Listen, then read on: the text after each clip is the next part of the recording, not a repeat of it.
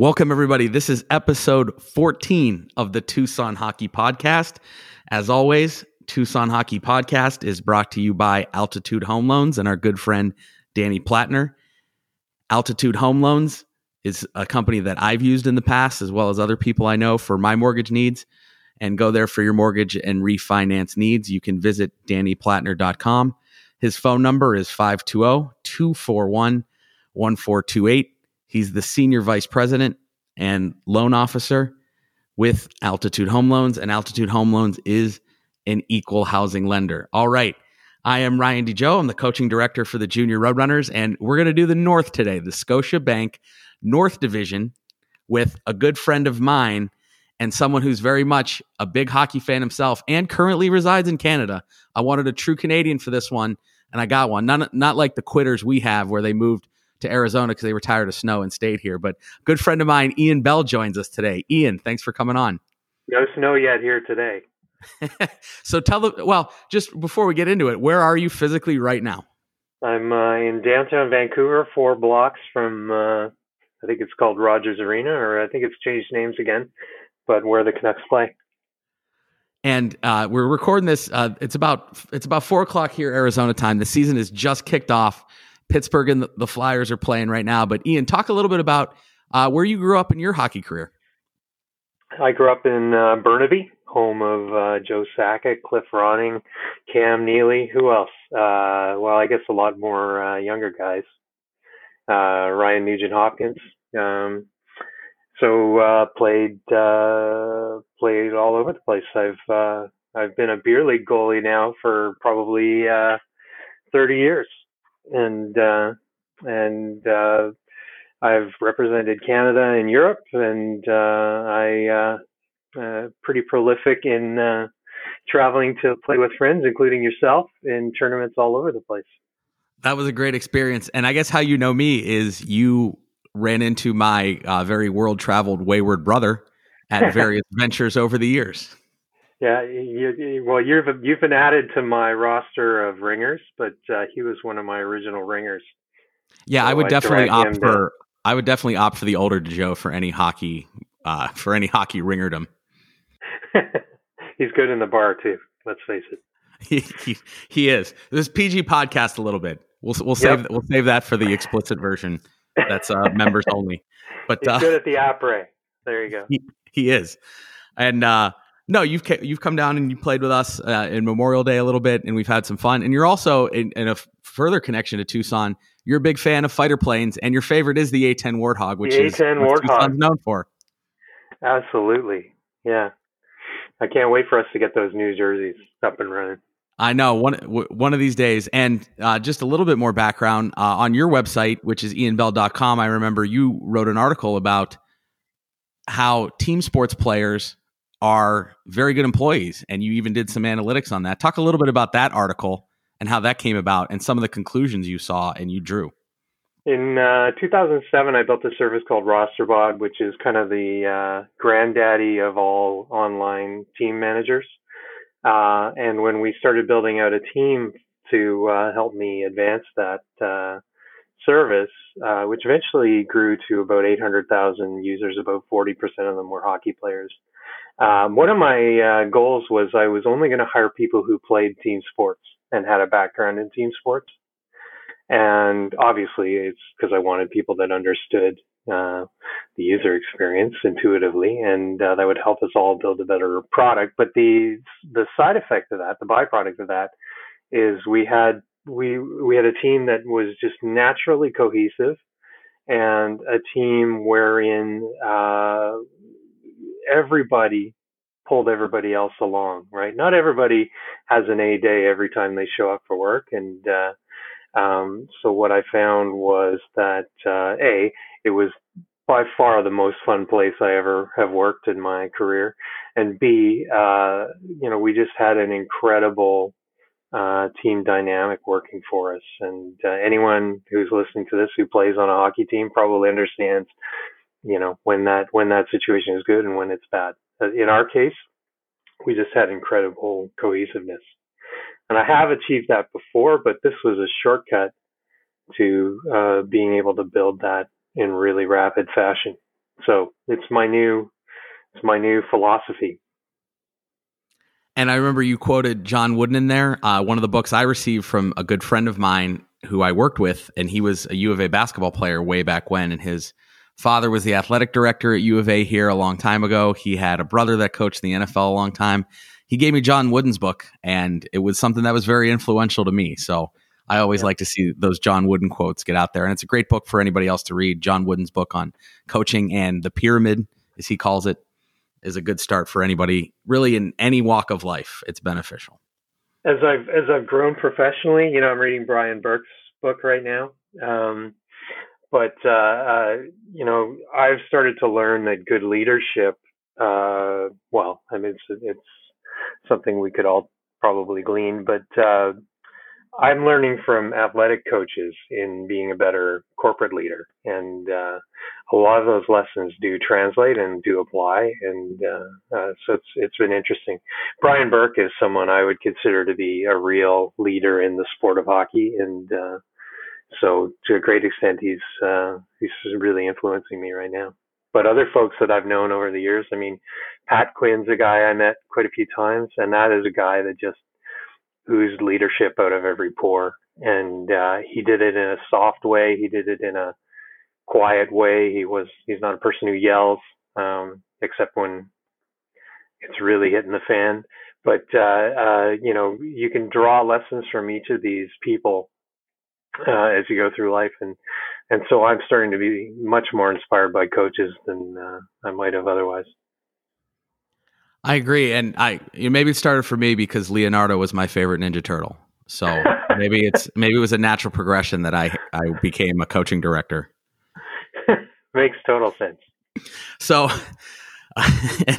and I encourage everyone to check out RosterBot. It's a great thing. We're kind of locked into Sports Engine, long story, but RosterBot was something that I did and started using myself when I was running adult teams. So, more importantly, we have hockey back today. The NHL regular season starts today. So, talk a little bit about what the fervor is around Canada. You're in downtown Vancouver. What's the feeling like? What's the energy with people about the all-Canadian Scotia North Division?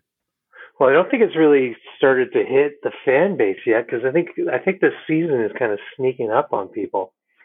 But I think that for those of us who've actually been paying attention, I think that the idea of an all-Canadian division this is a really great time for that to happen, for one thing. We just had in the last playoffs, 6 of 7 Canadian teams made the playoffs. So you've got pretty strong teams across the country, with some caveats there. But so I think it's going to be a great division and a tough division to get out of. And this might be one of those years where the divisions are not aligned, they are not perfectly balanced. They never are, but this one might be particularly out of whack. I see the East is pretty strong. The North Division is going to be super strong. So whoever gets out of this has a pretty strong chance of winning the Cup this time around. Now, I said on our East preview podcast that the East was the strongest division top to bottom. Now, I'm going to give you a chance to talk me out of it. Now, the Canadian division has 7 teams and the East has 8. So here's your lane right now. Tell me why the North Division is the best division after the realignment. Or do you want to agree? I'm going to say that it has. I'm going to say that it has some of the stronger teams. I think that there's probably 2 or 3 teams that you could argue strongly against right now. I'm thinking of Winnipeg, Ottawa, and the Habs. And Winnipeg, though, they still have Connor Hellebuyck, the reigning Vezina winner. Wonderkin, yeah. And then Montreal made some moves in the offseason to get better. I still think they're a ways away, but a healthy Carey Price in a short season also. Goaltending goes a long way. And then Ottawa improved really in all 3 facets, depending on how much you believe in Matt Murray. So talk a little bit of, you know what? We'll go team by team. I'm sure we'll get to Ottawa at some point. But go ahead and close the loop on your thought about kind of the discount of Ottawa, Montreal, Winnipeg. Well, so Ottawa gets Stutzel, right, the German kid. I think that he could make an impact pretty quick. A lot of people watched him in the World Juniors and thought he could just step right into that team. So we'll see if that happens. Often there's a pretty big spread between, World Junior competitive play and NHL. But remember, I'm a Sabre fan. I watched Casey Middlestat light that tournament up, and we're still kind of waiting on him to make his NHL. Yeah. So I don't know. The challenge with Ottawa is just, they have made improvements. All the teams would argue they've made improvements. But Ottawa has been such a basket case for the last 2 years that, and they sat out a good chunk of this past year. So these guys aren't exactly in the thick of it to the degree that some of the other Canadian teams like Edmonton, Vancouver, even Calgary are, Toronto. So I don't know. It remains to be seen. I'm not a believer in some of these pickups that the Canadians got over the last couple of weeks. I like Calgary. Calgary picked up half of the Canucks. Taking Jacob Markstrom is an extremely bold move and has a pretty big impact on their cap. But he's an awesome goalie. He is an awesome goalie. I've had the chance to watch him play in person quite a bit and talk to him, and he's just such a balanced goaltender. And so I think he's really formidable. And it sucks that Canucks fans are going to have to watch him play for another team for an entire year. Coach Johnny's going to like that. We have a hockey coach from Cochrane, just outside of Calgary, and we also have families from Edmonton and specifically Fort McMurray that are big Oiler fans. So nice. we have families from Winnipeg area as well. Family from Winnipeg area. So we're trying to we have some Canadian coverage in our youth program as well. No, I'll tell you a funny story from 1994. So he's kind of my roommate off and on. Good friend of mine, Carlo, went to pick up his girlfriend at the end of the school year. This was in 1994. And if you recall your Vancouver Canucks history, which I know you do, the Canucks defeated 3 Canadian teams to get to the Stanley Cup final against the Rangers. And so Carlo goes to pick up his girlfriend from, I think it was Waterloo or one of the Ontario universities, maybe Queen's. And he's going to drive back across the country in this old Ford LTD. In those days, the local papers here used to print big cardboard signs saying "Go Canucks, go" every time the Canucks made the playoffs. And so he got like 5 of those, and he put them in the windows of the car as he drove across the country. And as he's coming back from Ontario now, the Canucks eliminate the Leafs and Calgary and I think it was Edmonton, but people are trying to run him off the road. People are giving him the finger. One set of guys in Saskatchewan chased them into a restaurant and started yelling at them. And so the Canucks are not loved nationwide in Canada. So a lot of people are predicting that Canucks actually could come out on top of this division this year, and that'll really irritate a lot of the rest of Canadian fans. It's like driving with Ohio plates in Atlanta. Although I'm not, that's not a thing, but I heard about that being a thing after General Sherman in the Civil War. Read a book, kids, or just watch the Ken Burns documentary with all this free time. No, and I'm glad you brought up the '94 Canucks because a guy that is very much in the Phoenix hockey circle is Greg Adams. He's a guy played at Northern Arizona when they still had an NCAA team, and he's in and around the U of A program. He came down as part of our Learn to Play program the one year, came out on the ice with our kids down in Tucson. So he's insane. He could still play in the NHL. I'm convinced. He's like 55, I think. He's in way better shape than I am. I mean, I know that. I mean, if we got in a fight for some reason then and there, I'm going to be on the losing end in about 3 seconds. When he comes up here, I generally end up playing with or against him. And I fear no player more than I fear him right now. But again, but very nice guy. Yeah. Oh yeah. Enjoys his time in Arizona. You can tell. Still very in shape and tanned. Yep. Still the opposite of me, even though I've now been living in Arizona for 12 years. So yeah, he's really embraced. He's really embraced his relationship with the fans in Vancouver. He's pretty supportive of charity events and stuff up here. So you get to see him pretty often, or at least you did before COVID. No, that's a great team, and a good friend of mine that I used to work with down here. His father-in-law is Mike Keenan, so they had the 25th anniversary of the Rangers. Yes, and so I've a little bit of insider. There's a picture of Mike Keenan, a famous picture of Mike Keenan when they win the '94 Cup, and his daughter's next to him, and I know her. She's a friend of mine. Her husband and I are good friends, even to this day. Even though they moved on a handful of years ago to another part of the country, still very much stay in touch and talk hockey. So just the small hockey world. So, all right. Well, I don't know if I actually got your answer. Is the North better than the East in your opinion? Cumulatively, no, but I think the stronger teams in the North will. I'd put the stronger teams in the North against the stronger teams in the East this year. All right. Well, let's dive into it. We got 7 teams in this division. So when you look top to bottom, are you taking Ottawa last, or are you going to surprise us by saying someone sneaks under them? Yeah, I think. I would have liked. I'm not going to go in order necessarily. I'm thinking about Patrick Laine. He doesn't want to play in Winnipeg, right? So, and he's pretty stubborn. His personality is a bit like a Lindros in the sense that he does think he's bigger than the team. So I don't know how that scenario is going to play out. He's either going to play with a little less enthusiasm, which is going to badly hurt that team because it suffers a lot in scoring, right? And they brought in guys like Stastny and Thompson. Is that really going to counteract this dynamic that's going to permeate the locker room? We were talking earlier about how the locker room is so important to the team dynamic. I truly believe that's the case. And now everyone in that locker room knows that their star player doesn't want to be there. That's huge. Do you think he gets moved? Well, it's a short season.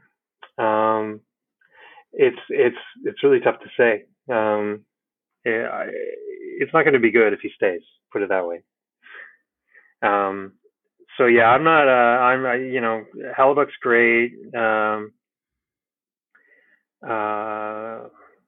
Yeah, I love Scheifele. But we're not going to see, I don't think, a very high performing team this year. So do they finish under Ottawa, or is Ottawa still 7? I still say Ottawa, Winnipeg, Calgary, Ottawa, Winnipeg, Canadiens. Anyone can lose among those 3. All right. Well, let's talk about the Jets roster a little bit more. So this is a top 6 that's still pretty good. Wheeler, Connor, Laine may be motivated. I mean, he's still got a contract to sign after this season. That's a good motivation still. Yeah. If you want to get moved and sign your next contract. Stastny, Scheifele, Ehlers. Not bad. Yep. You lose Eakin. And I like Lowry. I like Kopp as bottom 6 guys. I think Jack Roslovic still has a lot of talent. I don't know why it just hasn't meshed, and he seems to always want out. But I think that's someone with some talent who can be a legit middle 6 forward. Yeah. Winnipeg's been a tough place to play the last few years, right? I mean, it's just been, I think it's debilitating for those guys. It's a tough winter there, too. Yeah, I think, Josh Morrissey has established himself as a high-end defenseman. Whether Dylan DeMello can join him this year, I think, is the big thing for them. If they can have a good top pair with Hellebuyck, with some top 6 scoring. And again, this division's so tight. Like I've said for some of the other divisions, especially the East, is you might go from first to last in the last 10 days of the season. It might be that tight. And, overtime points being so much more important in a short season. You could throw a dartboard maybe, and you might have 1 through 8 change places in the last 3 games of the season. Yep. Well, I think it'll come down to the 2 Connors, Connor Hellebuyck and Kyle Connor, right?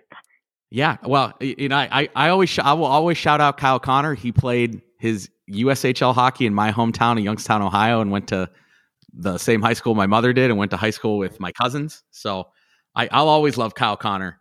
But I agree with you. I mean, you look at this top six and you look at Connor Hellebuck in net, and maybe they finish sixth or seventh. Maybe they finish first. I think I'm a little higher on Winnipeg than you might be. But let's switch gears and let's talk about the Senators a little bit.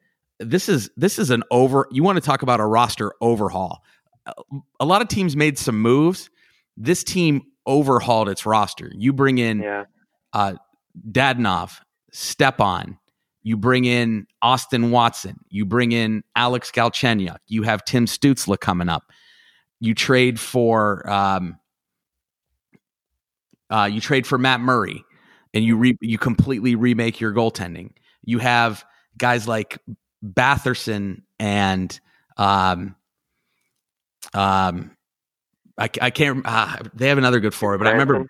I remember. You trade for Gabranson. They had Batherson was really good in the AHL, and it's AHL guys of his age that have shown well in the AHL usually are heard from a little bit in the league. It's not like they just go from being a top scorer in the AHL to nothing. They're usually able to score at a pretty good clip still in the NHL. And then you have Nikita Zaitsev and Eric Gabranson and Braden Coburn that they signed on the back end. So this is a completely different team than the last time we saw them 9 months ago.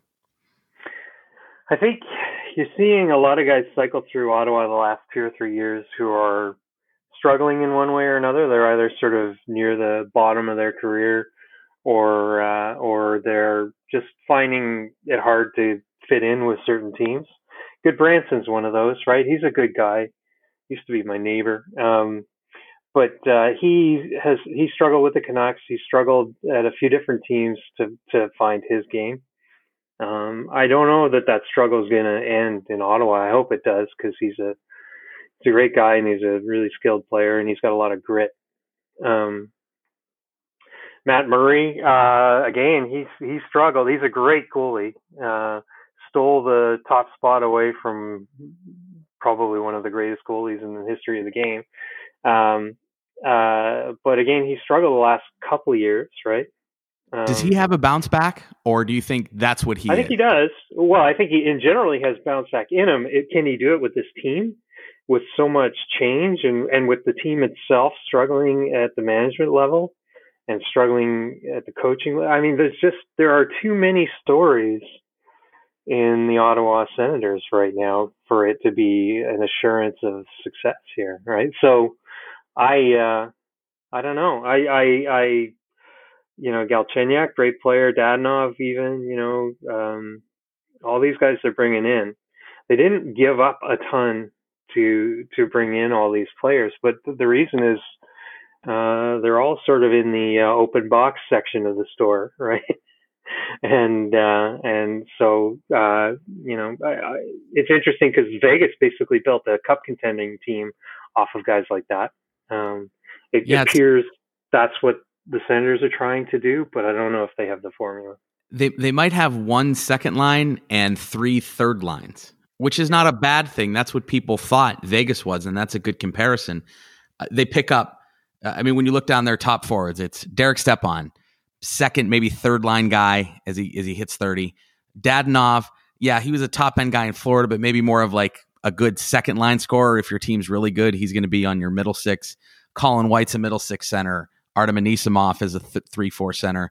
Connor Brown's a 3-4 winger. Chris Tierney's a number 3 center. Cedric Paquette, maybe he has more offense in him just because he was playing a role in Tampa. But again, he's a bottom 6 guy. Austin Watson's a bottom 6 guy. Galchenyuk is flash, but he's more of a guy you want on your third line to maybe spark a little bit of offense from down there. You don't know what you get from Stützle.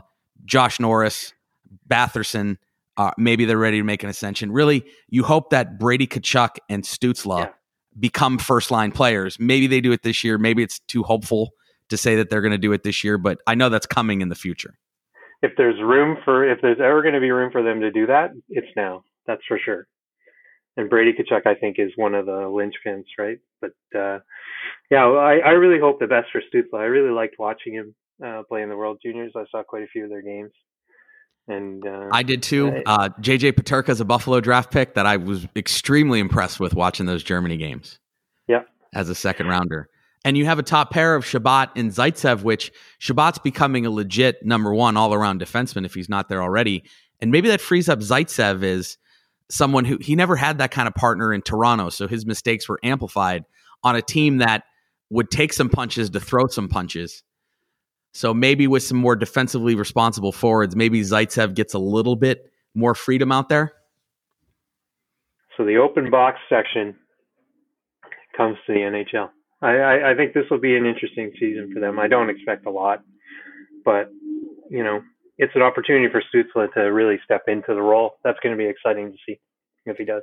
Zegras rightfully so is the MVP. I thought Stützle and Peterka were really, really good, and not just in the junior ways, but I like the translation of their game. Stützle being the superstar potential, and Peterka being kind of a meat and potatoes guy, but who always makes the simple play and makes it very well, which is a very good trait to have when you have his size and his skating ability. Now, I don't want to go off on Sabres tangents. I try not to. My love for JJ Peterka, watching him in the juniors, just grows. Like if you watch him and you watch Jack Quinn, you would think Peterka went 8th and Jack Quinn went in the early second round. Yeah. So, yeah. Well, Quinn was surrounded by superstars, so. Right. But still played very well. I've actually kind of grown on Quinn. I still think he's very much a raw prospect. When he played in the juniors, he was a defensive forward. He was a penalty killer. He was a guy who played hard on the boards, and he seemed more even like a playmaker, almost like he was playing center. So I still think that he could figure it out and be even different than we see him now, and everyone will look back and say, you know what, Buffalo was right for seeing this raw ability, and in a couple of years they had themselves a really good player. At least that's my hope. But again, not to dive into the Sabres too much. Let's go to the Canadiens. So talking about Montreal and their offseason. So, fair amount of change there too, right? I mean, they lost Max Domi. That's huge. There's a guy that no one will talk about that I think they'll miss, and that's Dale Weiss. I think he's a real character player. And one of those guys that makes a strong contribution in the locker room that I think that team, talking to some friends who've been in and out of that locker room, it seems to have not the best dynamic. and I think so the team has struggled to find that dynamic. One of the symptoms of that was letting go of PK Subban a few years ago, right? There just seems to be conflict between management and the players, coach and the players, management and the coach. It's an intense pressure cooker hockey environment, kind of like Vancouver is. I don't think that players are reacting well there. So, I mean, you get Jake Allen in goal. They picked up Tyler Toffoli from Vancouver. Corey Perry. Again, Corey Perry is awesome in 2005, right? But it's 2020. And, again, I think Max Domi's losing him is really going to kill him. Now, I will say, as someone who's a Blue Jackets fan, Josh Anderson, when healthy, is a difference maker. He is every bit of a hard-charging power forward with skill that every team covets. But again, I look at Montreal. I don't see a first line. They have some good pieces. I don't say Brendan Gallagher's a top-line guy. I don't. Jonathan Drouin's at 25 now is what he is. He's a 40-point guy who's paid like a 70-point guy. Tatar is, again, a nice complementary piece with a lot of skill. Toffoli has been a first-line guy when the other two guys on his line were really good. He's not a line driver. I just don't see a lot of guys that carry the mail on this team. Yeah, Gallagher and Petrie, Jonathan Drouin. Gallagher's a Vancouver kid. I like their individual game. I like the combo of Gallagher and Petrie. I don't see much else happening there. I mean, you're going to lean hard on Carey Price, which they've done now for how many years? Everyone who's been there a decade. Yeah, Jake Allen will take a little of that load, but he's coming off a couple of rough seasons with a few different teams, right? So, well, Jake Allen to me is a good example of what happens to a lot of goalies in the NHL, and I'll get your thoughts whether you agree or disagree. Goaltenders, it almost seems like they're like relief pitchers in baseball. So you always have your elite ones that are good no matter what, and they're on good teams. And part of the reason they're on good teams is because they're on them. And then you have a lot of guys with a lot of talent, but it's kind of circumstance. It's, are you at a peak physical condition? Are you, or do you have like nagging injuries, or how's your team in front of you performing? And I remember that's the corollary I use, because some relievers, they have a bad year, but they're not bad. They go to another place and then they're rejuvenated, and then they have 40 saves and 40 baseball saves. And Jake Allen always seemed to me a guy like that. He almost brought the Blues to the Western Conference Finals a couple of years ago and was really good. And he's kind of been fluctuating. He wasn't good. He was hurt. Binnington took his job. He was pretty good last year, probably better than Binnington. As someone who is a Vancouver fan, I'm sure you probably thought it was good news when they went back to Binnington at the latter part of that series after Allen came in and kind of steadied the ship. Yep. Yeah, that was interesting dynamic, right? And you've got to wonder how that affects a guy. But, I just looked him up. He's 30 years old. So he should be in his prime as a goalie. I would say he had, he had peak years, 2017, 2018, 2019. Played a lot of games, got a lot of dubs. I've always felt like he could be one of those elite goalies. He's so close to it, but isn't quite there. I wish that there was a team. Right now, we kind of have a glut of elite goalies throughout the league, and I wish it was kind of a weaker roster, because now is the time when he should get his shot as a starter, and he could potentially deliver the mail on that.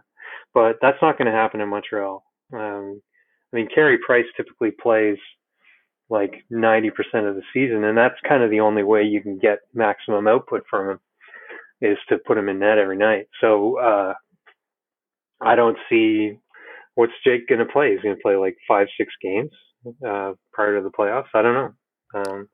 Seems like less than he's capable of delivering.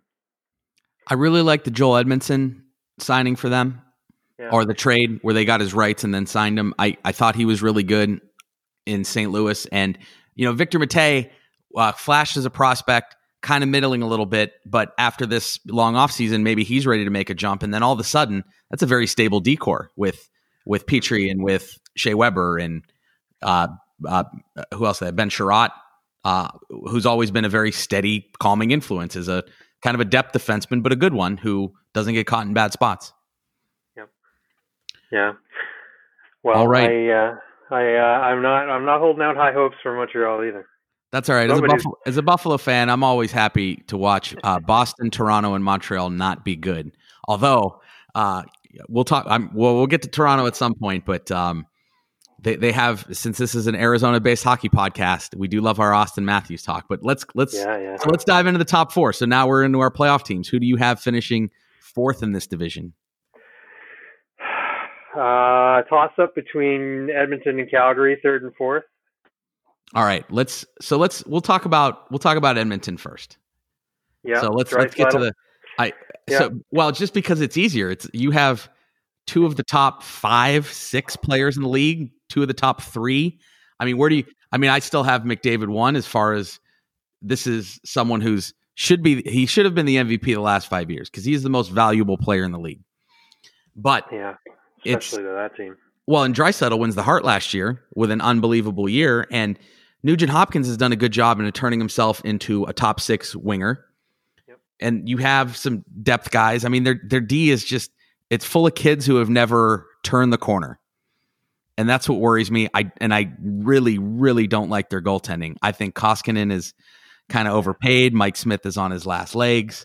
But boy, the star power takes you a long way in hockey. Not as far as it does in basketball. But it's really hard to bet against 2 Hart Trophy level guys on one team. Pittsburgh is the prime example of this. I have to say this. I'm a tall goalie. People are always questioning the height of my pads, but I assure you they're just barely NHL legal. But when I look at Smith's pads, they must be 40 inches tall. They look like the Twin Towers when they were, Yeah. It just looked like 2 skyscrapers next to each other. And you have to watch him really close to even understand how he moves into the butterfly with pads that tall. He's got an insane setup for doing it.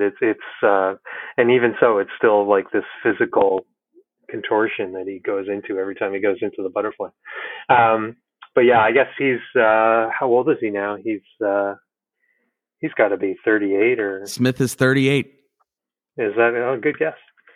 Well, it's not a guess. I have it up here on my laptop. Say that again. It wasn't a guess. I have it up here on the laptop. I got captured. No, I guessed it. You guessed it. Yes. Good guess by you. Yes, absolutely.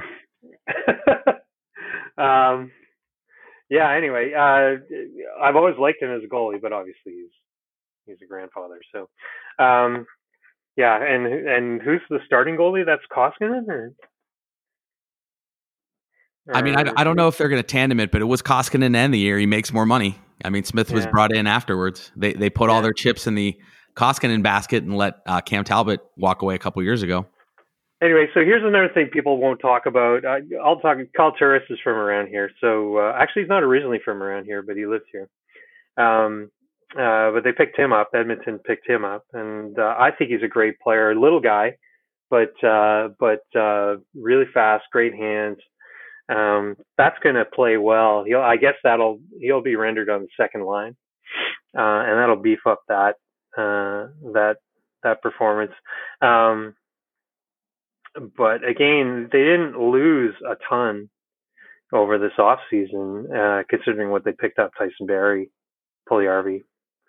So I mean, they'll be better. That's why I didn't put them at the bottom. There's still this weird dynamic. The coaching dynamic there continues to be odd. But I mean, you've got probably two of the best players in the league, two of the top 5 players in the league, I'd say. How can you go too wrong with that? I think that it's a depth problem. I do too. I have them missing the playoffs. Now they've missed the playoffs with Connor McDavid and Leon Draisaitl playing at that level before. Now Draisaitl kind of went to another level. It's a tough division. I think the top 6 of Winnipeg and Connor Hellebuyck get them into the top 4, and I have Montreal, Ottawa, and Edmonton on the outside. Now, if Edmonton wins the division, I also wouldn't be surprised if you got teams on back-to-back nights that can't skate with Connor McDavid, and you have Connor McDavid and Leon Draisaitl getting you a lot of points in overtime. I mean, those small things in a short season might be enough to get them over the hump. And defensively, like just from goaltending forward, defensively they're really challenged, right? They'd have Klefbom, but he's injured, so who knows when they're going to see him back. But I don't know how you compete on the defensive side with that team, with that roster. And they have Edmonton native Tyler Ennis back on the roster, a guy that's been a sneaky good depth forward that's able to chip in some goals, as the kind of fourth lines in the NHL have turned from bruisers to water bugs who other teams at least have to defend. So I think that's there's going to be goals there. It's whether they can keep them out at enough of a clip to stay competitive in games, get games to overtime to let McDavid and Draisaitl kind of take over. So I think you said you had Calgary as well with Edmonton. Yep. Kind of I have them making the playoffs too. So let's recap. Markstrom is a huge deal for Calgary. I think can't be understated or overstated. Chris Tanev. I don't know if you've had much of a chance to watch Tanev play, but he's a really great defenseman. He was a guy I always wanted on Buffalo as someone who's a prime example of a defense first, shot suppressing defenseman. I think once he's healthy and gets some run in the playoffs, he is a shot suppressor. He is a zone controller. A guy doesn't chip in a lot of offense. That's why a lot of people might not know who he is. But when healthy, has been one of the better. He's almost like a Mark-Edward Vlasic type. Now, only bigger and meaner. Only bigger and meaner. Vlasic's got a little bit more wiggle to him, and he's better offensively. Yeah. But again, these were guys that are really underrated for their shutdown role. And now you have another Hanifin is now 23. Rasmus Anderson's now 24. Valimaki got some time last year to kind of shore up the D. I mean, Markstrom and Rittich, both these guys were all-stars last year. Yep. And Markstrom is just now 30, hitting his prime, someone who really had to take his lumps as a young goalie in the league, but he's come through on the other side as one of the better goalies in the league and showed it. And again, you have another team with a good top six. You don't see Markstrom can steal games. He can steal games that his team shouldn't win, and he did that a lot last year, and especially the year before. So Calgary's going to need that, right? Because they're a little shy on defense right now. So I think we're all going to miss Markstrom here on the West Coast. That's for sure. We're going to see a lot of them, and it's going to suck. And he knows these guys on the Canucks extraordinarily well. He's going to see them. How many games are they going to play against each other? Probably 8 or 9. Yeah, either 8 or 9. So that's going to be tough to watch. I think he's going to rob some games. So I guess the last question to close the loop on the Flames is Gaudreau, a little bit of a down year.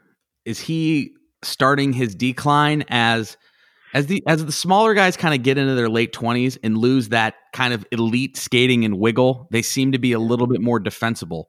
So he went from 99 points in the last full season we had to 58 points in 70 games. Still not a bad total.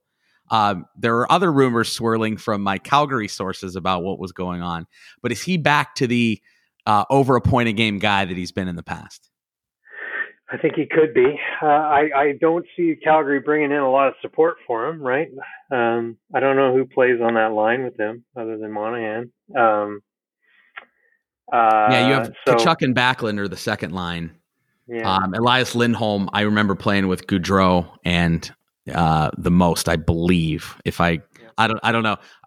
Well, I don't have the bat phone to Coach Johnny. He would know, but it's been a while since I watched the Flames play. Yeah,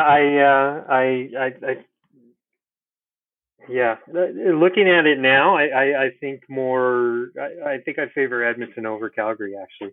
And I know you went the other direction, but I'm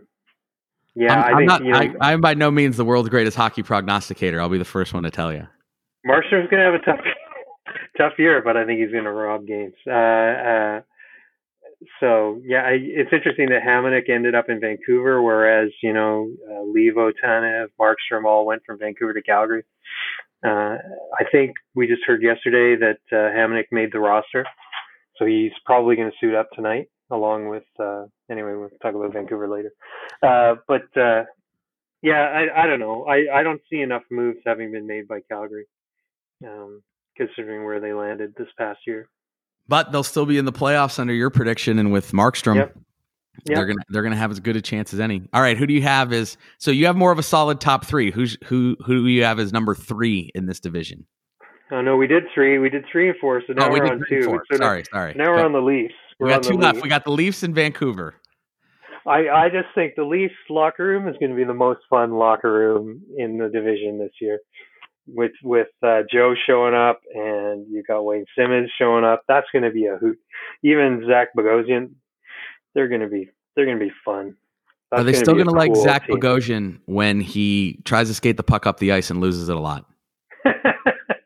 Well, depending on what line he lands on. Look, I guess I'll go on my Zach Bogosian tangent here as someone who watched a lot of Sabres games, and you understand why the guy went fourth. He is 6'3", he's 240, he skates like the wind, he hits like a hammer. His shot is blisteringly hard. Just a lot of bonehead puck decisions, especially in his own zone, where he's not quite the operator that a guy like Keith Yandel is, where you kind of live with some of the bad for everything he puts on the table. But again, I digress. He's now $1 million a year guy. He's a third pair guy. He's fine. But when you look at this roster, it's still really, really high end and really good, even though they had to trade a couple guys in the offseason to be cap compliant. They had to send Andreas Janssen for basically nothing. Yep, which is how you get Wayne Simmons, and Joe signed for what, $1 million or something? Yeah, or not even, or league minimum, whatever it was. You gotta, and boy, I'm a big Wayne Simmons guy. I think he's he fell off of a top 6 guy, but as a bottom 6 guy, I still think there's a lot done. I saw a lot of good and bad from Jimmy Vesey last year. And again, Simmons and Vesey are two guys on the Sabres that I watched a lot. At times, Vesey looked like a second line left winger. At times, he looked like an AHL guy. It's had a lot of ups and downs, but I think on a team like this that tends to have the puck in the offensive zone more than Buffalo did, which is almost every team, you could say. I think he's going to show up better. I like Kerfoot. And then you have your top end talent, Auston Matthews. Now, a guy who skates around Scottsdale and a Scottsdale native, and who I heard in the offseason from articles. I think there was one in the Athletic I was talking about with Coach Rob last night. Who are you talking about? Kerfoot's not a Scottsdale native. No, Matthews. Oh, Matthews. Yeah, of course. Yeah. And I was talking with Coach Rob about an article in the Athletic. He saw that he's been working with Patrick Kane's trainer, and he's playing at 210. So, I mean, a guy whose shot is going to get maybe even a little whippier than it is now, and who's really almost like Eichel, a guy who's lethal, and once he crosses the red line, he's a threat to score. Yep. And then John Tavares play together all summer, right? Yeah, and then John Tavares is a guy who runs a line for you too, and it's like, oh right, we have John Tavares also running a line for us. So I mean, it's just I think it's a question of, and I think Frederik Andersen takes a lot of flack unnecessarily. I think he's a really good goalie. I think he is a top end goalie. He had his best year last year. And again, a team that takes a lot of punches to throw a lot of punches. But are really good at it. They're the Warriors. They're the Golden State Warriors. They want to outscore you. Maybe we don't try on defense as much as we should, but we're going to bomb a bunch of threes, and we're going to have Auston Matthews and John Tavares skate around in your zone for 3/4 of the game. So good luck. Now again, I mean, maybe I wouldn't say exposed is the right word, because I think people are still like, oh man, Columbus comes out of nowhere. Columbus is really, really good team and have been a really, really high end Stanley Cup level team the last 2 years. I don't put a lot of shame in losing to them, especially in the playoffs, the way they play. Yeah, and yeah, they had a bit of a magical run there. So, yeah, I think Toronto's underperformed, but maybe these are the elements that it actually really needs to compete. I think that, again, I think that the only thing they've suffered for is the team dynamic, the locker room, those sort of the chemistry issue. But that's what happens when you lean on a couple guys who are fresh into the league, right? So, as a Vancouver fan, is Toronto your biggest rival? Because you have, even though they don't play against you, Calgary and Edmonton. The Battle of Alberta always takes that. Winnipeg's kind of back in the league. Is it a West Coast big city, Ontario big city thing? Do you it's sort of the hone in on the Leafs, and now you get them in the same division for the first time. Yeah, well, not for the first time. Well, since 1993 or 4. Yeah, it's been a long time. But that animosity is still there, and there's always there's a natural animosity that supersedes hockey between Toronto and Vancouver, so that's always going to be helpful. Yeah, I see these guys going right down to the wire, beating the heck out of each other all season long, and I think there's going to be some of the best hockey in the division between these two teams. So that's a gift for me. And TJ Brody's a good pickup. I think he's like Nikita Zaitsev, just maybe like 110% of Nikita Zaitsev and what he gives you. Yeah. All right. So we're off to the winning team. We made it. We made it to number 1. So here you go. I have coaches of mine that come on the podcast that are fans in the divisions we go for, and I usually give them a lane. I gave Coach Dan and I think you might remember Dan. He was a smaller guy with a beard that played with us in Scottsdale a couple of years ago. He's a big Kings guy. Coach Trent, who's a newer coach we have, he's a big Ducks guy. We had Coach Brad on. He's a big Caps guy. I'm going to have Coach Max and Coach Jeremy on later. They're Chicago and Detroit time fans, so they might yield their time to some other teams just because it might be too painful for them this year. But this is your Vancouver Canucks lane. I'm going to turn my mic on mute. Fire away. Don't do that. Don't leave me out here alone. Well, no, but talk about their offseason a little bit. And like any lifelong Vancouver Canucks fan, I have a second team. My second team, as you know, is the Philadelphia Flyers. But as for the Canucks, my pick for top of the division. That's not an uncommon prediction this year. Here's a little bit of trivia for you. Who's so we've got Quinn, we've got Pettersson. Who's the top scorer last year for the Vancouver Canucks? Well, since you sound a little bit, was it Bo Horvat? Nope. Oh, it was JT Miller, wasn't it? Yep. All right. So JT Miller, he's from Youngstown area. He's from East Palestine, Ohio. I used to referee games with him and his little brother growing up. He was mainly a Pittsburgh area kid, but there's these two brothers called the Hauser brothers. And one of them is Michael Hauser, who was a goalie who kind of bounced around the minor leagues a lot, still in the minor leagues. So I will always have unabashed love for JT Miller. That's great. So he's the reason I think that you can kind of let go of guys like Toffoli and Levo. He had performed way beyond expectations when he came to camp. I think on a PTO. He was a free agent, and so I mean, just to go from there to being top scorer on the team, it's just an incredible journey. So. One of the reasons the Canucks do some stuff that other people think is weird is they're still hampered by some bad contracts made during the Gillis era, right? So you're still paying for Roberto Luongo, who's right now sitting at home. Ryan Spooner too. Really? I hadn't even thought of that. But I'm thinking of Luongo and Louis Eriksson, right? Which they're still trying to get out from under.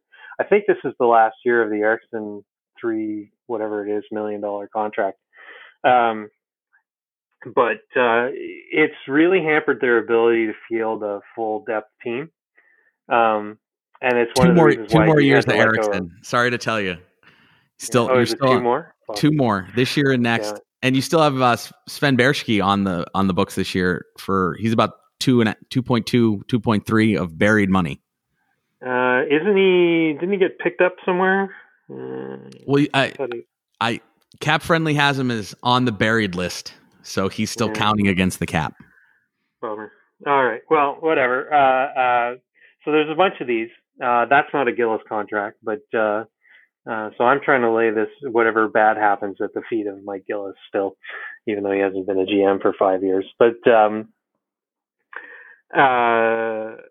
so yeah, that's why you have things like losing Markstrom as he comes off his best year. I think that picking up Braden Holtby, that's a really good opportunity. He's a great guy. So here's a counterpoint. Coach Brad is a big Caps fan.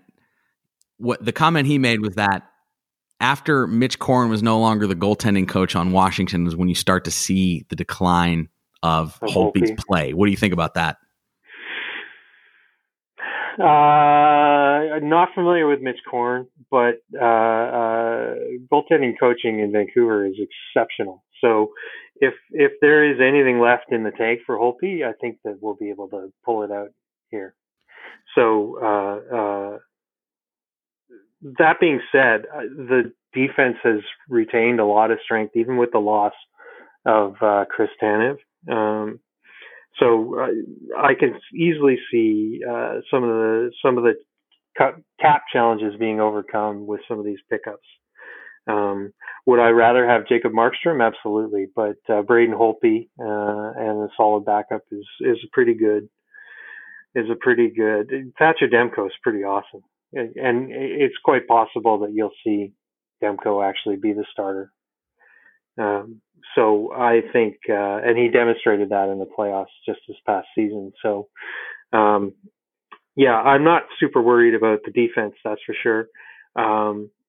I think Hoglander's going to dress tonight, and if he can make the squad, then you've got a really youthful top line and even a pretty youthful second line. So I see a lot of scoring coming out of this team and really balanced scoring, as was the case last year, right? So you had quite a big distribution of goals and assists on the top two lines. Even the third line was above average for the league. So I think this is going to be a real fun season, a really youthful team. Pettersson's just insane to watch. Quinn is doing super well. And an underrated, to me, kind of underrated moves in the offseason that I really liked were Brandon Saad, Joel Edmondson, as we mentioned earlier. Brandon Saad, basically retained salary given to Colorado, and then Nate Schmidt, who's not only has he been a kind of a top end guy for Vegas for a couple of years now, has experience as a lefty playing the right side. You can even, in theory, play him and Hughes together. Yep. Yeah. So I think there's a lot of ways to move all those bits around right now. We've got a Ben brother. That's not hurtful. I love Brock Besser on the wing. He's bulked up quite a bit. We've the basket case on the team right now is probably Virtanen. But he seems to have got religion and figured out that he needs to actually work at it to compete in this game. So this is his season to kind of make or break season with the team. And I think he's figured that out. So I'm somewhat optimistic about his ability to actually be a leader on this team as well. But you just go up and down the roster, and with some of these other guys coming in on D, Joel Levy, Hamonic, so that should cover off some of the losses. What are your thoughts on Tyler Myers as your highest paid defenseman and a guy who, if you don't make that contract, you maybe have money to bring back Markstrom? Yeah, I mean, so Myers is now, I'm just looking it up, Myers is now 30. So I just like his size, right? But so the open question for him is going to be, are the Zdeno Charas of the league? Is there a role for them still? Well, he's never had he had this height, but not the physicality of Chara, because he's always been a more slender guy. He's never really filled out. I mean, Chara he's a movie monster. Like, he needs to fight Godzilla in a sequel. Yeah, he's only 230, so he's 5 inches taller than me and 5 pounds heavier than me. That's crazy. But yeah, I like him as a D. He's a good shutdown guy. He's got incredible reach, obviously. His positioning is always pretty good. So what's he get paid? Did you look him up on Cap Friendly? $6 million a year. Well, as a Buffalo fan, he won the Calder in Buffalo. He's part of the Evander Kane, Zach Bogosian trade. That was a 1-for-1. Right. Almost right. Was the part of that deal that was a 1-for-1 was almost Myers for Bogosian. Is guys with good contracts who are maybe need a change of scenery. I would say it's definitely gone better for Myers. I just remember as when he won the Calder, he was a defensive zone exit machine, and I think he kind of got figured out a little bit on that. And he's kind of refined his all around game, but he never really recaptured that offensive spark he was able to do as a Calder winner. Maybe it's, I don't know. Maybe it's just no one really expected him to skate pucks out of zones, but his zone breakouts were really good. And I don't know if he's a $6 million a year defenseman, but a guy that you're happy you have on your team. Yeah. I mean, when you look at the knock on Vancouver's D the last few years has been like, they weren't big, right? That's why you had Goodbranson here. It's kind of their biggest guy over the last 6 years has been Alexander Edler, right? And he's 6'3". That's good height for a hockey player. But I don't think that for a long time Vancouver Canucks defense has been feared by other teams, and so entry into the zone has been not something that other teams are particularly concerned about. So having a taller, bigger guy, it'd be nice if Myers could keep some speed and gain some strength, but that's not going to happen at 30. So, yeah, I didn't know he was a $6 million guy, but if I'd peg him at 4, I'd be happy with him at 4. So, Yeah, he's got to overperform. But you take him out of the lineup, and the D starts to get small pretty fast, right? Like you got Quinn Hughes, who's generously 5'10", and he's one other guy who's bulked up this summer, but he's still like stiff-winded, blow him over. So yeah, if Quinn Hughes is 5'10", Paul and I are 5'9". So I think you got to have that, right? But let's give him a career year and then maybe move him out. I don't know when his contract's up, but he'd look great on half a dozen other teams in the NHL at least.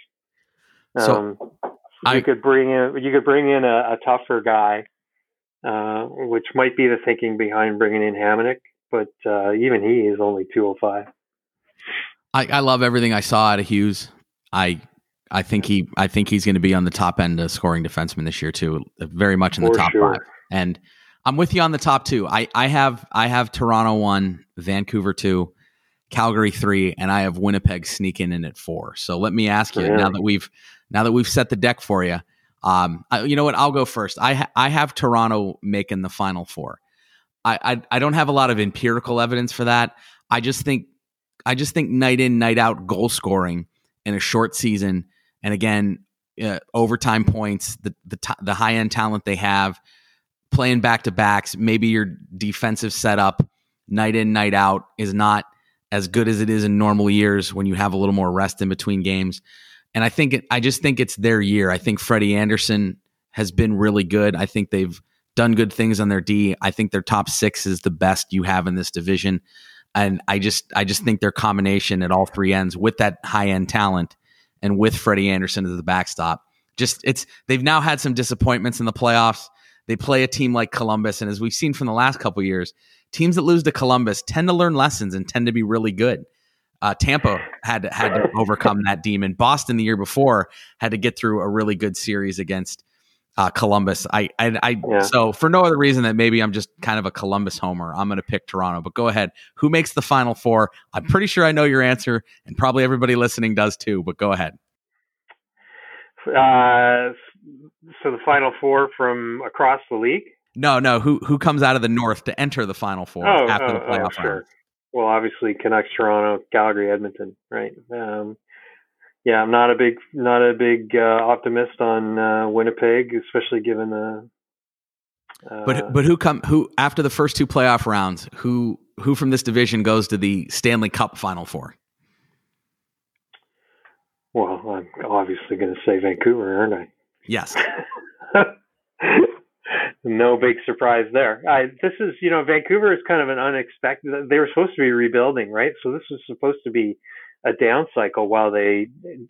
Well, when you have a team that gives you a guy like Nate Schmidt, and you have a team like Tampa, who, well, for first round picks, they're not cheap, but gives you a guy like JT Miller for a draft pick in the 20s. I mean, you can turn it around pretty quickly with a guy like Pettersson and Hughes having star like qualities and becoming superstars in a short amount of time. Yep. So I think a lot of us were critical of Vancouver for kind of trying to play the middle at the beginning of this thing, but that turns out to have been a pretty good strategy. And I guess that comes from having a lot of faith in guys like Pettersson and Hughes and Besser, and there has been Horvat's very underrated. Yes, he's a really good guy too, and totally deserving of the captaincy as well. So, I think these guys are over delivering. I think the team was doing its best to kind of under promise, and in fact, it's one of the reasons Linden left the team was because he was more invested in ground up rebuild, and let's suck for 5 years, and hopefully we get a great team out of that at the back end. But we kind of played the middle here, and it's working out. The team's been pretty close every year, and their playoff fate is kind of hinged on 1 or 2 goals, basically, the last 3 seasons. I mean, you knocked out the Cup champs last year. Yep. You're right in it. So how cool is that? I got one more hard-hitting question for you. Uh-oh. All right. So if you emptied out Well, I'll say it like this. If you're starting a team up tomorrow, if there's kind of a fantasy draft to fill NHL rosters, are you taking Austin Ryan Matthews? DeJoe. Well, it gets to pick like 7 or 8. And you have as your top two, as you're staring between a decision of Austin Matthews and Elias Pettersson. Who are you taking for your team? And try and maintain some objectivity if you can. I can't have both here? No. You got to pick one. I wouldn't get them both in 2 successive rounds. No.